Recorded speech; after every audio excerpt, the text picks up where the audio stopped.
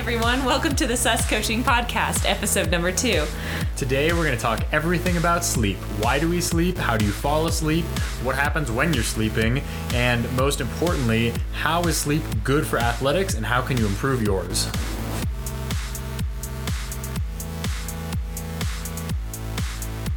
So I didn't get the memo that we're supposed to be wearing workout shorts for every vlog that we do. So I'm in my hang around the house clothes, and you seem to be wearing another workout shirt in the many that we have. Well, I was in a stained t-shirt, so I figured I should probably change into something, and this just was the first thing on top.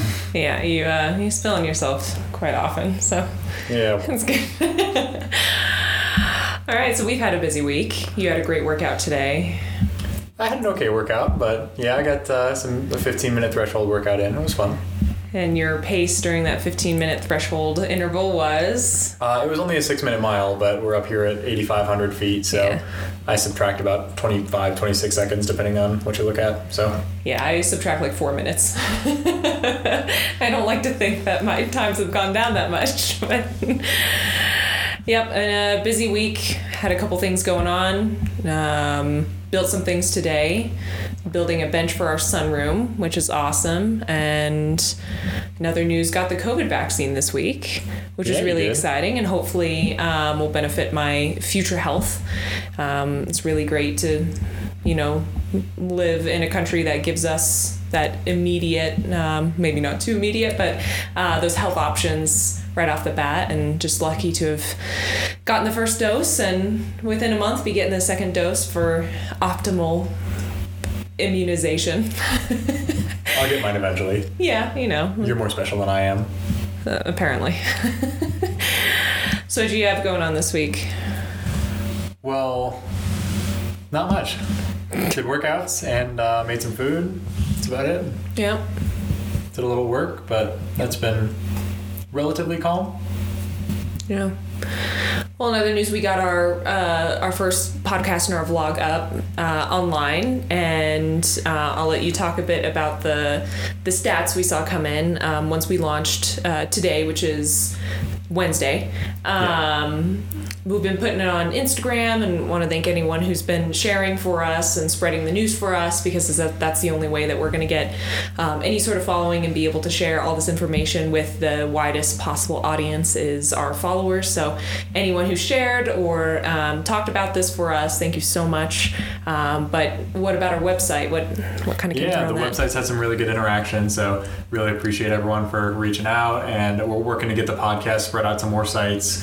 We just got the exciting news today that we're now officially on Apple Podcasts, on iTunes, and working to get that up on Audible and Pandora. Spotify will take a little bit longer just based on their process, Google Podcasts, but we're working to get this out to wherever you listen to podcasts, and of course we have it up on our website and then the vlog on YouTube.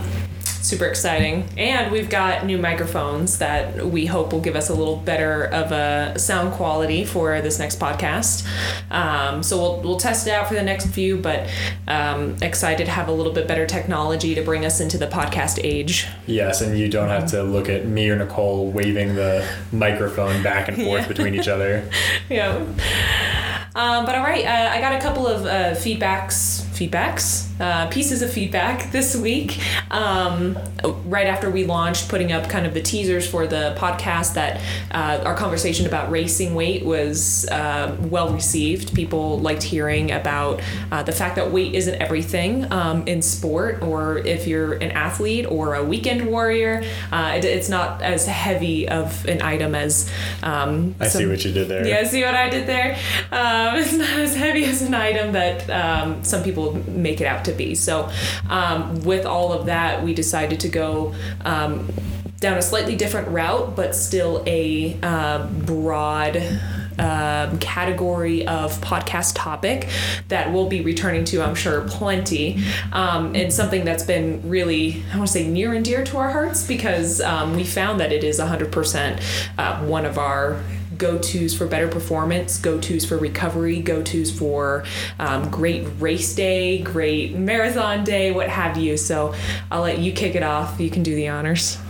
Well, let's take an example from a different sporting world than we look at. But you take an athlete who is performing extremely well, but they're getting a little older. They're winning some of their version of the of international championships, and they've done quite well at a significant number of those. But they're getting a little older, and maybe not moving quite as quickly. But then we yeah, I'm laughing because I always thought you as the old man in the relationship, so I just think of you talking about yourself right now. I'm a year older. You're getting a little older, you're slowing down. You're not slowing down, but well, this athlete decided to try and extend their career. They focused on one thing, and that was sleep. And this athlete increased the number of hours that they slept, and they really focused on the quality of sleep. And this athlete is Roger Federer, who is, for those who don't know, he's an amazing tennis player who has had an incredibly long career and won an insane number of Grand Slam titles. And for the tennis buffs in our audience, please, I apologize for butchering Roger's story, but what an amazing athlete and a really good example of how sleep can really affect what you do in life. So what is it that he did that ultimately gave him an edge over his competition? He increased his sleep. He really focused on quality sleep and quantity of sleep. And by doing that, he was able to recover better. And because he was recovering better, he's able to train more. And I think that's a parallel for endurance athletes as well, because especially in the triathlon world, volume is not a physical limiter. For runners, running more than like 120 miles a week is going to beat you up pretty good. And if you're running that kind of volume, then you're probably doing it fairly quickly. Your total hours aren't really limiting you. You're capped out by the duration or by the distance, but for triathletes, that is not the same. You can work out a really large number of hours because cycling and swimming are no impact. Right. So that means if you're going to do back-to-back hard sessions or a larger number of hard sessions, the better you can recover, then the better you can train. The more training and the more hard key training you can get in, the better you perform. So that's why blood doping and EPO doping is a thing. It's not because it makes you perform better by itself. It's because it helps you recover faster. Right. And it seems that every magazine out there today is out to give athletes, especially the athlete-driven magazines, are out to give them the best recovery, whether that's the boots that you put on that inflate, like the Normatec boots, or the Hypervolts, the guns that massage your muscles, or all sorts of these tools that we don't really know they provide us an edge in our recovery, but there has been limited research, and the research that we have looked at has said there's only two things that help us recover to our max capacity, and those are sleep and float tanks. Yeah. And great book on that is Good to Go, all about athletic recovery. What's the author's name? I'll get it for you. Hold on. You can... While Nicole is pulling up our author's name, we need to give credit where credit is due, but sleep is definitely our discussion topic today, because if you can, instead of paying a few $100s for a Theragun or for whatever cryo treatment or anything like that, or suffering through a cold bath or alternating hot and cold showers, sleep is free, sleep is easy, and it works pretty good. So I think that's a really important aspect that we'll talk about. So what we're going to do, first we'll talk a little bit about some of the benefits of sleep, and then after that, we'll talk a little bit through the mechanics of how we sleep, why we sleep, and the way that we sleep. And then finally, we'll talk a little bit about sleep hygiene and how you can maybe alter the quality of your sleep, as well as talk a little bit about the quantity of sleep. I'm sorry, what's the author or the book's name again? Good to Go. Good to Go, that's right. I've read it too. I don't know why I didn't remember that. That's Christy Ashwandin. I'm hoping I'm saying her name right. We'll put a link in the description. And so first we'll talk a little bit about what sleep does for you and what good sleep can do for you and what bad sleep or not enough sleep can take from you. Nicole, you want to start it off?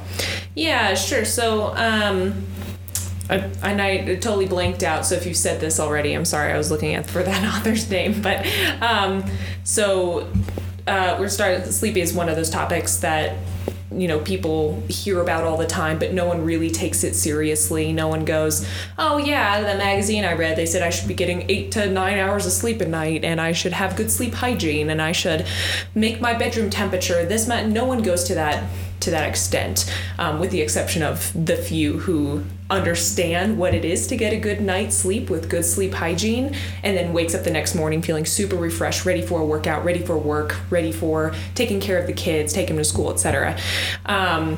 So if you're an athlete and you're listening to this, consider sleep now your number one priority over everything else. I mean, it tops nutrition, it tops, working out, volume, distance, mileage.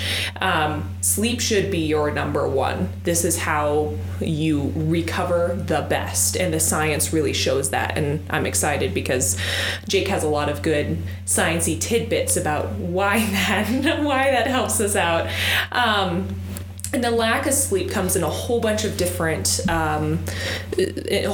forms. And kind of bouncing back to our last podcast about racing weight and weight fluctuations, sleep can absolutely affect your weight, due mostly to the cravings that you wake up to. If you get 3 hours of sleep and all you crave is sugary food, you're going to eat that sugary food because it makes you feel good, and then the weight's going to come, the weight's going to fluctuate.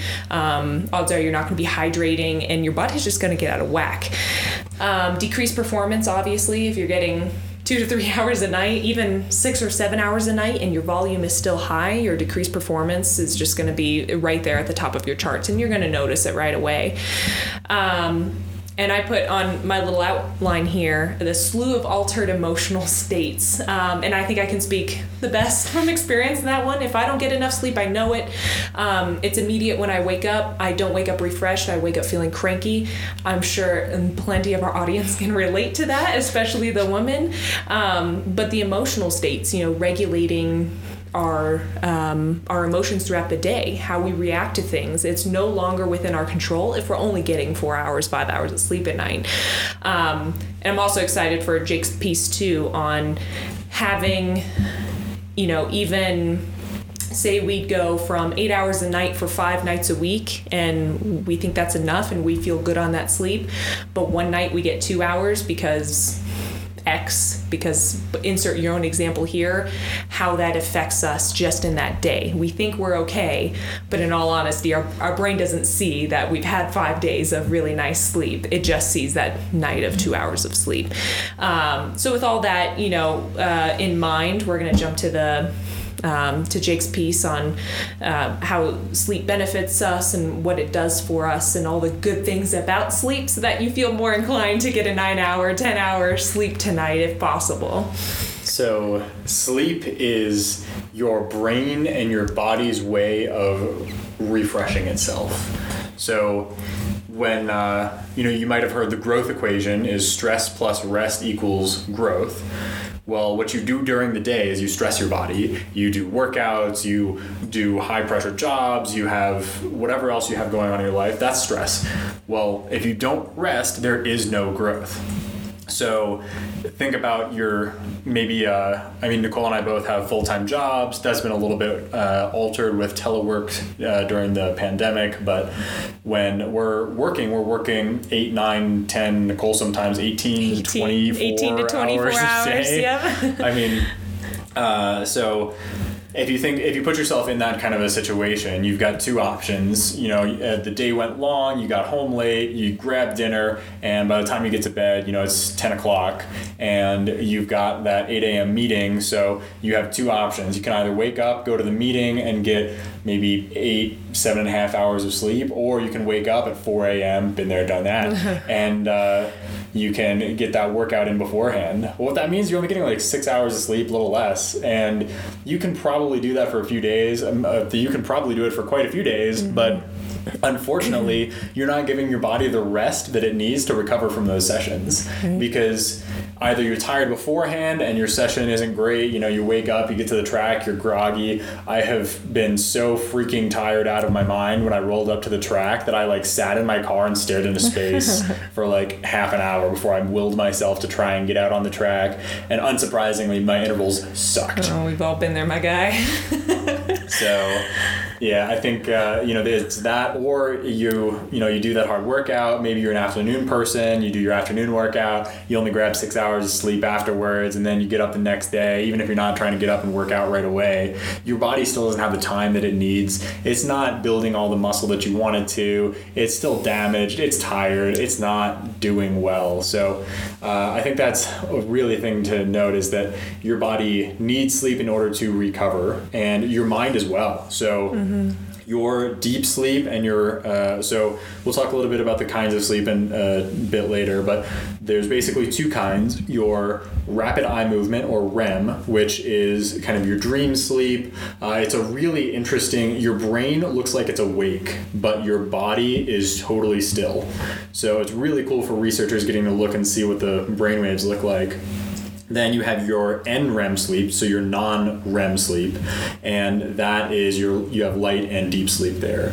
And in your non-REM sleep, think of that as for your body, and your REM sleep is for your brain. There's certainly some crossover, but your non-REM sleep, that is where your body is like passed out, it's healing things, it's fixing things, those heavy squats you just did, that hard bike workout. And when I say heavy squats, I mean like 80 whole pounds. I'm pretty sure my wife can squat more than I can. But your NREM sleep, your body is healing itself. Your REM sleep, your brain is healing itself. You're processing. In REM sleep, that's when you're taking things from your short-term memory and pushing them into your long-term memory. So that plays a really key role in dementia and Alzheimer's, which is one of the really great benefits of sleep, is it protects you against those kinds of diseases of aging. Same thing with cardiovascular, with diabetes. I mean, sleep is a panacea for all kinds of, particularly lifestyle diseases. Those things that, sleep can help you from getting like hit by a car and things if you're, tired and stumbling into the roadway when you're doing your morning run under your headlamp. But sleep higher sleep volumes is associated with lower all-cause mortality. All-cause meaning literally anything from COVID to getting hit by cars. Sleep helps you avoid those deaths. So is there a portion of this NREM and REM sleep that's divided throughout the night? Am I supposed to be getting one more than the other, or is it divided equally down? Does my body know how to divide it, or how does that work? Your body is a genius. Your body knows exactly what you need and will prioritize that. So let's get a little bit into the sleep mechanics here, and we'll talk about how we sleep and why we sleep. So first, before I'll get to your question on I'm jumping ahead. You are. So Sorry. We'll talk in a moment just about how your body balances between non-REM and REM. And then after that, we will before that, we will dive into why do you sleep in the first place? So on our outline, we have written here sleep pressure, which is not something that I'm very familiar with, and I'm sure not a lot of people have heard before. So would you mind explaining what exactly that is? Yeah, so there's two main reasons why we sleep. So first is your sleep pressure, and second is your circadian rhythm. So we'll talk a little bit about sleep pressure first. So you wake up, you're feeling amazing, and you're really feeling it, you have a great day, you got lots of energy. There's a few reasons for that. First thing is in the morning, your resting cortisol is very high. So if you look at cortisol curves throughout the day, cortisol is a little bit higher in the mornings. That's because of your circadian rhythm. So your circadian rhythm increases cortisol production, and you're awake, you're feeling great.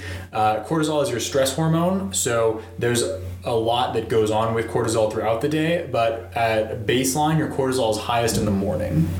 So hold on, cortisol though is supposed to be super bad, right? No. If you didn't have cortisol, you would die. Oh, okay. So, that's extreme.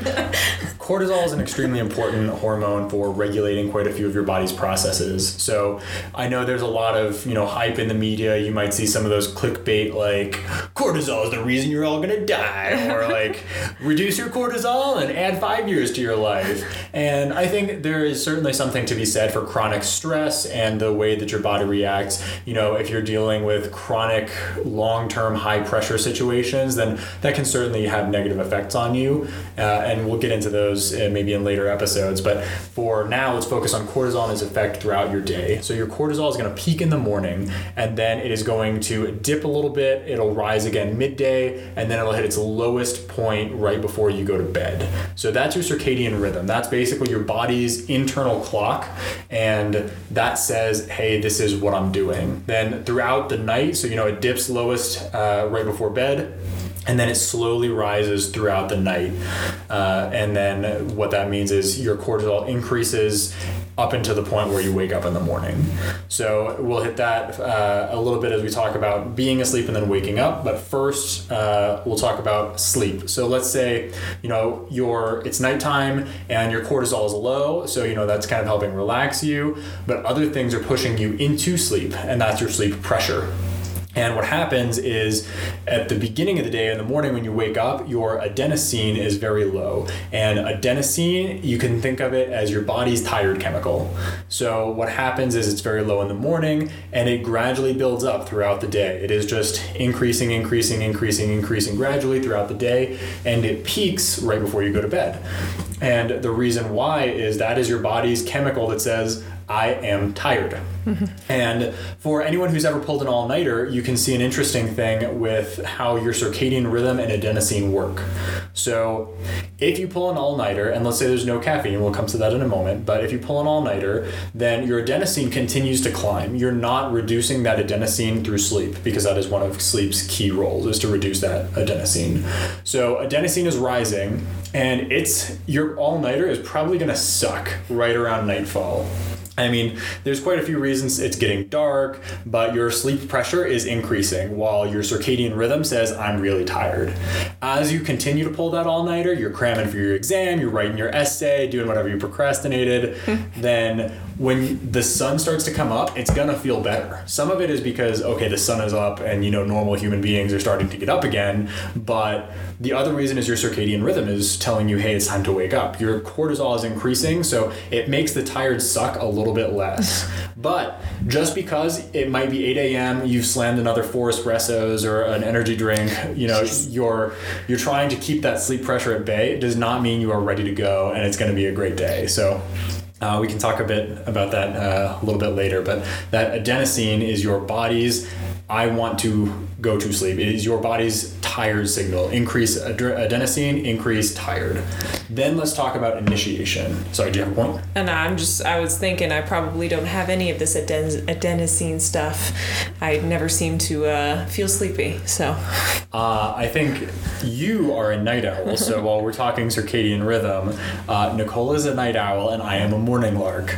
We have some disagreements because of this. Owls, whoop, whoop. If Nicole had it her way, midnight, 1 o'clock, she'd start winding down and get ready to go to bed, and then she'd sleep in until 9 or 10. I'm the opposite. So my circadian rhythm, I'm a morning lark. 7 o'clock, all right, time to start going to bed, time to start winding down. You're like a 75-year-old man. Just because I want to go to bed early, the only reason I go to bed early is because I want to wake up at 4 a.m. My eyes are like awake. I'm ready to go, and it's time to go crush the day. Nothing makes me happier than, it's really cold out right now, so not so much now, but in the summers when it's like 4 a.m., I got my headlamp on, I'm like crushing workouts first thing in the morning before work. That's my time. You're crazy. If you look at our Stravas, Nicole's like most active time in 2020's Strava year in review, Nicole's is like 11 o'clock in the afternoon. That's the morning. 11 a.m. is the morning. But it was noon. Thank you very much. So hers is like noon. 11 o'clock's afternoon to me because my most active time was 4 to 5 a.m. So bad. Crazy. Yeah, no. Owls are better. I like me morning larks. But anyway, so that's, you certainly have difference in genetic circadian rhythms. And that, you can train it a little bit. That's what happens when you have jet lag. Your body was not designed for commercial air travel. So when you fly 18 time zones away and you're in Australia or Taiwan, your body is not used to that. So it has to shift its circadian rhythm. And you can do that a little bit with your genetic predisposition, but not a ton. In some ways, we are linked with how the sun is around us. And that's the other piece of sleep pressure is your melatonin. So what happens is in the evenings, as things start to get dimmer, your body produces melatonin. And that happens when your body isn't exposed to blue light. Because before cell phones and TV screens, your body regulated itself very closely to how the sun worked. And even when you're awake afterwards, if we have fire or torches, anything like that, it's all very warm light. So your body sees blue light and it does not produce melatonin. As soon as blue light goes away, then it starts to produce that melatonin. And melatonin is the go-to sleep chemical. It is the sleep initiation chemical, not the stay asleep chemical. And it's also something, there's melatonin supplements on the market which are wildly uncontrolled. So the supplement industry is not really controlled. If you test quite a few of the melatonin supplements on the market, you'll see varying degrees of what's actually on the label versus what's in the pill. And it's also something that you don't really, we definitely argue against taking it if possible. It has a role maybe in jet lag travel, but if you can, try and avoid. Yeah, and this is an easy fix for us, and maybe it's because we're young or we're experienced in the jet lag stuff. We've been to both Australia and Taiwan and had to deal with the jet lag, but the easy fix for us in instances like that is to not take the melatonin. And instead, when we get to our new location, be up with the sunrise and get as much sun as possible. Because like you said earlier, our brains are geniuses. Our bodies are geniuses. They know how to regulate according to the sun. And if you're getting out in the sun the first 2 or 3 days that you're in a new location, you're going to do a lot better than the person who's just trying to sleep away their jet lag. Now, on the other hand, the reason why we argue against melatonin is, one, it is widely unregulated, and I agree with everything that, they're not accurately listing what's on the label. But on the other hand, especially for women, that is a brain chemical. That is a hormone that our body regulates on its own. And if we're introducing more and more and more milligrams to our body system, it's taking that instead of our body's natural way of producing it, and instead is just going off of whatever you're giving it. It's kind of like pain management. If you have a headache day after day, taking Advil becomes your fix. Same with melatonin. If you're constantly treating your body with melatonin to get to sleep, how are you possibly going to, produce it yourself eventually and get into a rhythm of not taking something at all to get to bed? So it's a hormone that is a little bit scary on the market right now, that I think for both of us who kind of borderline that purist mentality of trying not to take anything extreme is a little bit overboard for those of you trying to get to sleep, which we can talk about near the end here. Yeah, and also for the record, while Nicole talks about going out in the sun, I'm pretty sure she's part lizard because she really just likes to go and bask in the sun. We're born in Arizona, so we're basically born lizards. So true, but for whatever reason, she enjoys 115 degrees, and I would rather it be 15 than 115. Nasty. But lots of compromises in the marriage. Yes. So anyway, that's why you might have seen Nicole and I both have blue light blockers on our phones and our screens. So, it's the modern world, and we also live in Colorado, so it's fairly far north. It gets dark at 4:30 in the afternoon. Nicole does not enjoy that. No. And you're going to be on your phone or on the TV or computer, things like that. So while doing that, we have blue light blockers on those things.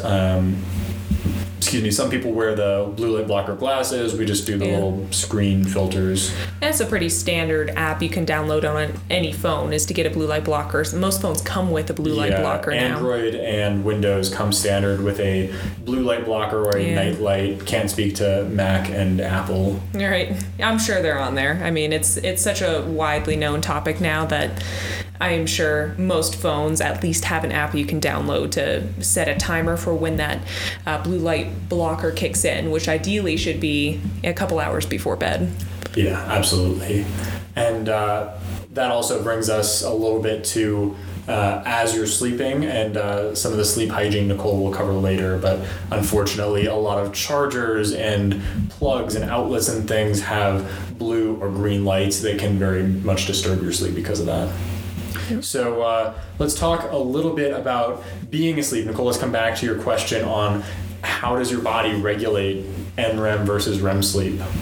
Well, your body is a genius, and your body knows what it needs most. So in general, your body will it sleeps in cycles, roughly 90-minute cycles, and at the beginning of the night, you're going to get more NREM sleep and some REM sleep in each cycle. Then as you go on through the night, you get less NREM and more REM within each cycle. So we're clear here that NREM, we're talking about light and deep sleep. Correct, yes. But not REM sleep. Yes. Okay. And so there's not clear understanding on the scientific literature why this happens, but my hypothesis is your body sleeps in cycles, and your body knows it has to get some REM sleep and some NREM sleep. But evolutionarily, your body, our cavemen, they're hearing bumps in the night. Maybe they get woken up by a herd of charging dinosaurs. I'm kidding. Wow. But, if you only get those 6 hours, those 3 hours of sleep, your body wants to have a little bit of NREM and a little bit of REM sleep. And the reason why, so, within each cycle, even at the beginning of the night, you're going to get some REM sleep. And then moreover, the body prioritizes NREM sleep early in the night, REM sleep later in the night. So what that means is your body is prioritizing the body first, mind second, as far as survival goes, which kind of makes sense because, again, evolutionary, if you're looking at a charging herd of antelopes or something that you have to go hunt, something that you have to run away from to stay alive. If your brain is wide awake and knows exactly how to get to the escape route, that's all fine and dandy, but if your legs are too tired to move, it's not going to help you.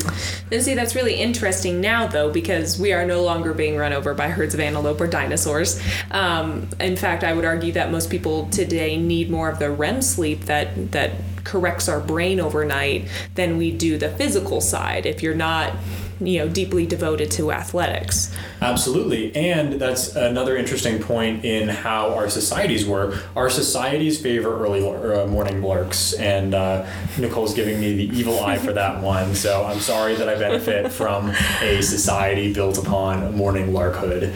But what that means is early job starts, early school starts, especially for adolescents whose circadian rhythm naturally shifts to the right. So later in the day, they're adolescents, teenagers, there's a reason why they stay up late and want to sleep in all day, because their circadian rhythm naturally shifts to the right before shifting back to the left as they mature. So what that means is when you're starting school at 7 a.m., then waking those adolescents up, waking us up earlier than our circadian rhythm wants us to, means that you're losing out on the REM sleep, not as much on the NREM sleep.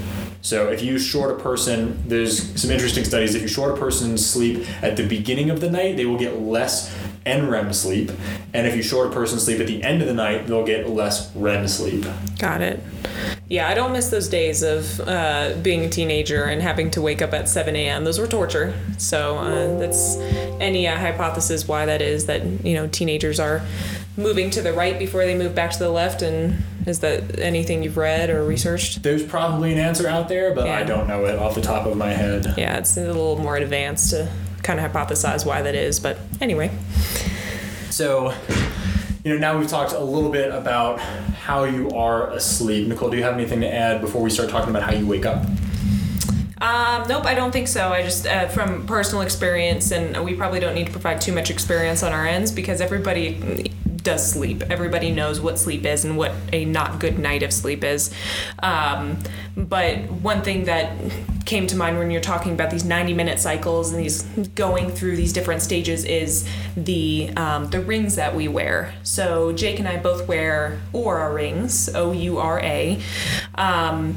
And what those do is they track everything from heart rate variability to how we sleep. I think it's focused mostly on the sleep portion. Body temperature, respiration rate, and that gives us a whole bunch of feedback on our current state of recovery and current state of physical well-being as we wake up in the mornings.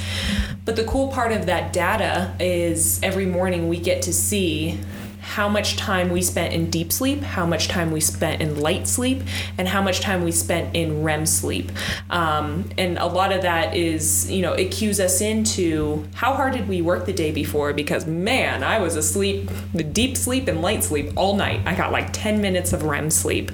So definitely something to check out if you're a serious athlete, is that the Oura Ring. It definitely gives you a little bit more insight into how you're sleeping, more than just an app on your phone that maybe you keep on your bed that tracks your movement. Yeah, I think we could probably devote a full podcast to a review or maybe a blog for the Oura Rings, but something worthwhile to note is even like your Garmin wearable sleep trackers, those use some HRV, but most sleep trackers are movement-based exclusively. Right. And only the Oura and Whoop are really the two wearables that have the best clinical association with sleep data. And it's because they use HRV. So there are very distinct profiles for how your HRV changes during different stages of sleep. And HRV is your heart rate variability, the time in between your heartbeats. It's not constant, and definitely something we'll dive into in the future and how we use that for recovery. For sure. But you're absolutely right. For anecdotal evidence, my Oura always yells at me because I barely ever get REM sleep, or I'll get 10 minutes or 20 minutes. And we were looking at Nicole's data. She gets significantly more than I do.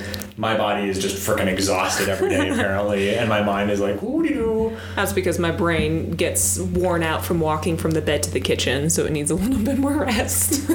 And then really interesting is we got my dad an Oura for Christmas, and he was complaining that he was not sleeping well, and he was constantly feeling awake and not feeling super well rested in the morning. Well, we got him an Oura, and the really interesting thing is he gets a ton of REM sleep. He doesn't get as much light or deep sleep as Nicole or I do, and I think his total quantity is maybe a little lower than ours, which is natural in aging. I'll come back to that in a second, but his REM sleep is super high, and that could explain why he remembers being awake in the middle of the night. Excuse me, but that could well just be him dreaming in REM sleep. Yeah.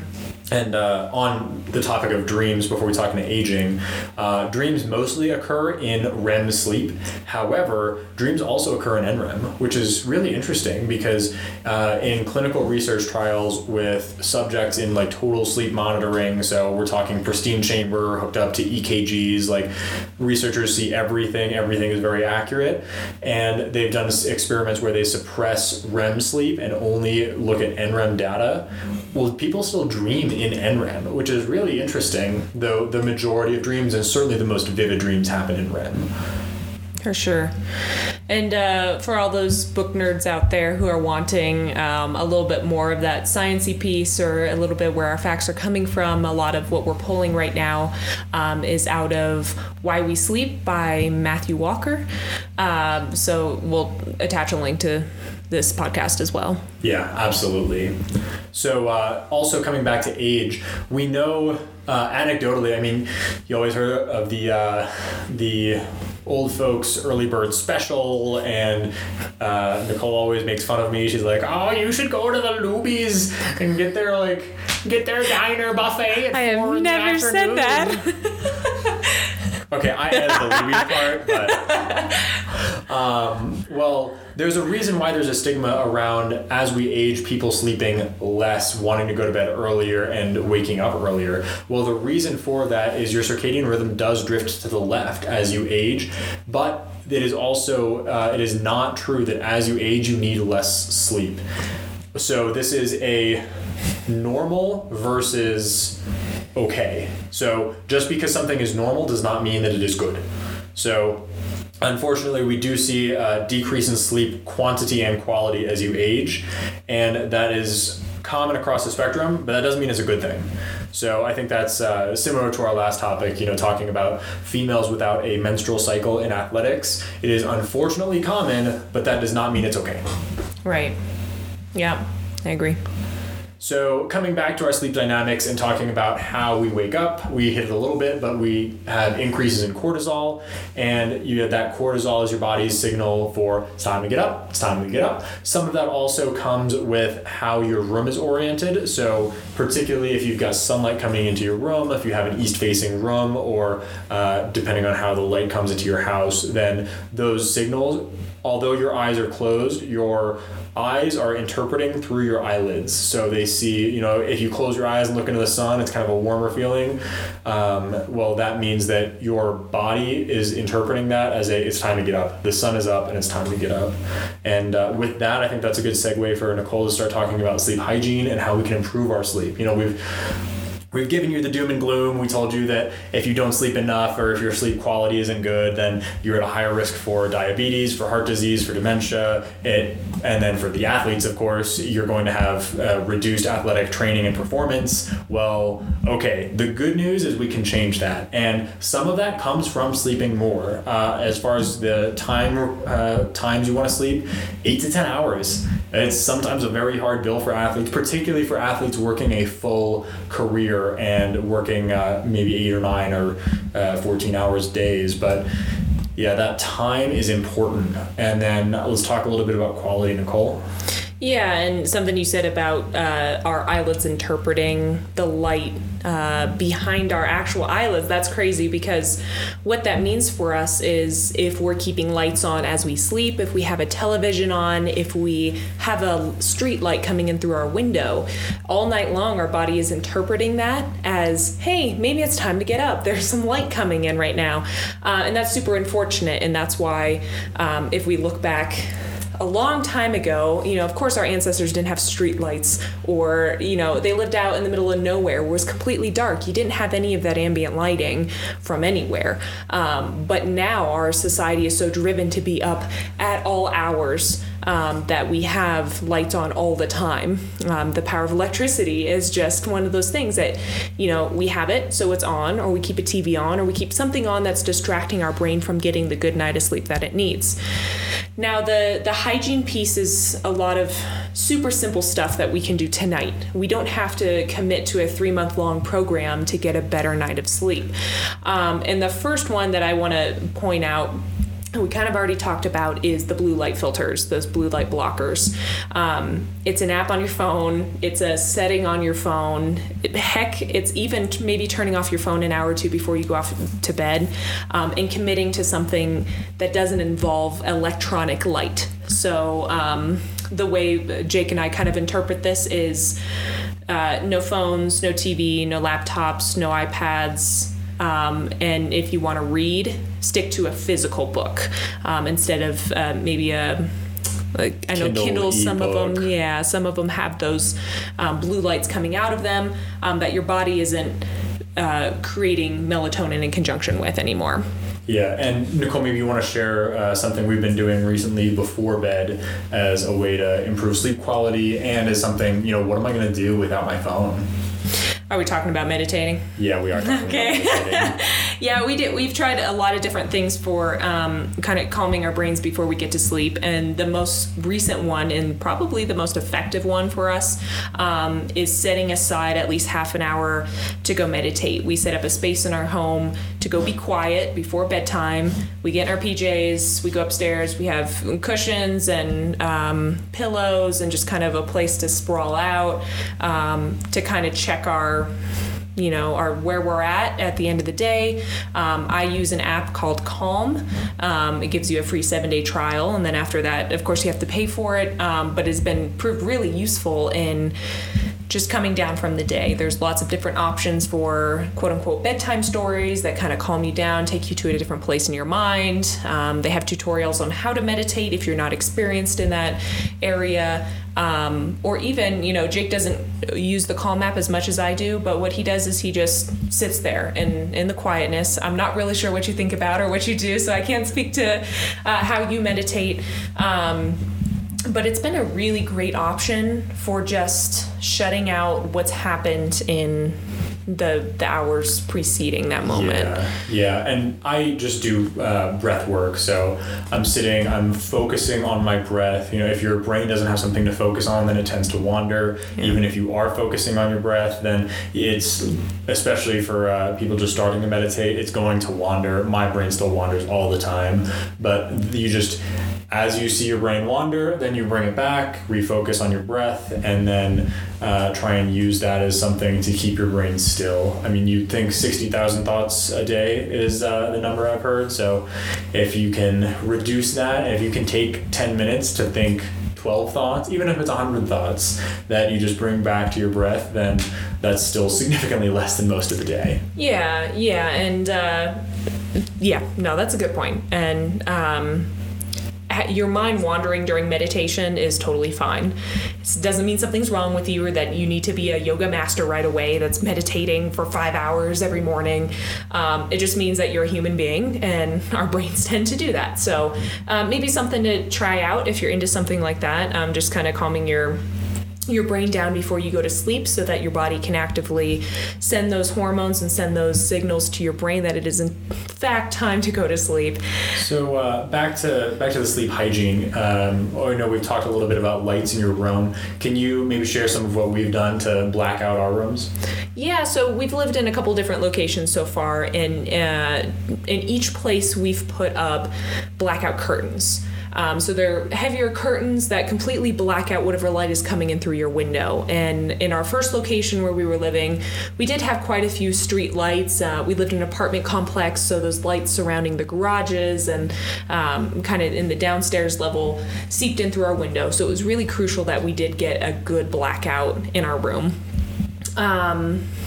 On another topic of lights in our room, we tend to put our cell phones inside our bedside drawers so that any lights coming off of those, or if someone texts you in the middle of the night and your screen lights up, it's not affecting you in any way. And then my personal favorite, anywhere we move or anywhere we've been, the little fire alarm that sits on the wall or on the ceiling. It always flashes, and that drives me completely bonkers. So I always ask Jake to cover at least the light up with a little bit of tape, just to kind of limit everything coming in. And for the record, and for the fire marshal, we leave we leave everything on. Everything, all the smoke sensors are open. I'm just taping over the little light. Yeah, because the light's super annoying.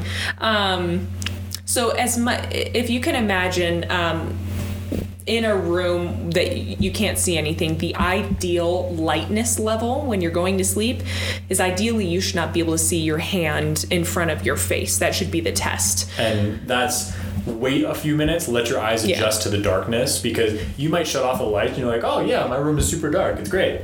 Well, if you wake up in the middle of the night after you've been asleep for an hour, or if you just close your eyes or sit in the dark room for 5 minutes, your eyes will adjust, and suddenly, amazingly, you'll be able to see things. I think if you've ever done this in a hotel room, that is the worst for flashing lights and car lights and parking lots, and we seldom have good blackout curtains there. So I think if you've ever walked into a hotel room, you would probably turn off the lights and say, wow, that's really bright. Yeah. And for scientific purposes, it takes 20 minutes for your eyes to adjust to complete darkness. So, try it out. Maybe meditate in your room as you're sitting in complete blackout, and at the end of your meditation, figure out if that's a dark enough, level of light for you to go to sleep to. So what else can we do? So ours is kind of unique. We use sunrise alarm clocks, which are a really cool thing to buy. They're not super expensive anymore because they've gained in popularity. But all they do is they, 10 minutes before your alarm goes off, they start to light up a bit, just as the sun would in your room. This is really great for winter or for anybody living super far north, and it's always dark.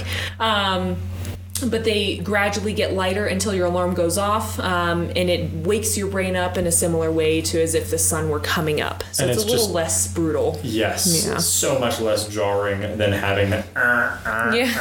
Yeah. It's giving me a heart attack just thinking about it.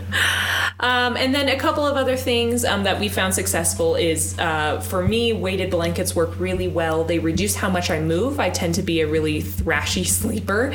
I stay on my side of the bed, unlike my husband over here, but she says that. Yeah, okay. But the weighted blanket kind of keeps me really close to the bed, really feels protected, and gets me to sleep a lot faster than if I didn't have it. And so, Nicole, tell me, what's the ideal sleep temperature? Oh my gosh. So ideal sleep temperature is under 68 degrees. You can go anywhere from about 61-ish to 68. I really like a warm room, and I'm sure tons of other people do too, so I'm not the only one out there. I love a warm room, but it's not ideal. And the best way to combat that is get the temperature down to, if you can stand 65, do 65, which is kind of about where our bedroom level sits with kind of, we've got radiant heating, and then cover up with blankets. And I think some of the benefit of sleeping at that colder temperature is the blankets and the warmth that you kind of have internal, kind of like the weighted blanket that you described. I think that might be some of the benefit. But so Nicole, if she could, she would sleep in 85, and if I could, I would sleep in 55. Ooh. So we strike the balance about 65 to 67. She has 3 blankets, and I have a sheet. Yeah, and another good a tip for those trying to reduce the room temperature, put the temperature down half an hour before you go to sleep so that it's a nice level once you actually get to sleep. And then try to limit, this is where I have a challenge, try to limit how many blankets you're using, because then you just kind of, if you have 10 blankets on you but it's 65 in your room, you're kind of canceling out the benefit of your body cooling off enough to have a great night of sleep. So try that sheet and maybe a light blanket, and if that's not quite enough, try something a little heavier, but don't go overboard with your blankets. And then last but not least, some of the little optional things that we found helpful is things like aromatherapy. If you have a diffuser, if you're into something like that, try a really nice lavender smell or something that makes you sleepy, something that calms you down. This is where I need a lot of help because I don't like going to bed at 8 p.m. Or nighttime sounds. The Calm app actually has a lot of nighttime sounds as well. Crickets, forest sounds, rain, something to kind of help you drift off to sleep. So there's a lot of options here for good sleep hygiene, but I'd say absolutely the most important is that room temperature, and then the blocking out of all lights, including your blue lights before you go to sleep. Yeah, absolutely. Well, thanks for sharing, Nicole, and thanks for thanks for sharing, Jake. You're welcome. Thanks for livening up the doom and gloom of you need to sleep more, and this is why you should have good quality sleep. Yeah. So I think with that, we are about done with this podcast. There's plenty more to talk about on sleep. So of course, we'd love your suggestions or questions, anything that you have in mind that you'd like to hear for future episodes, we will happily take. But in any case, we'll probably talk about it in the future again. Yeah, and thanks so much for watching and for listening, and we really appreciate likes, shares, subscribes. Yeah. All right, everyone, have a great week, and we'll see you next week.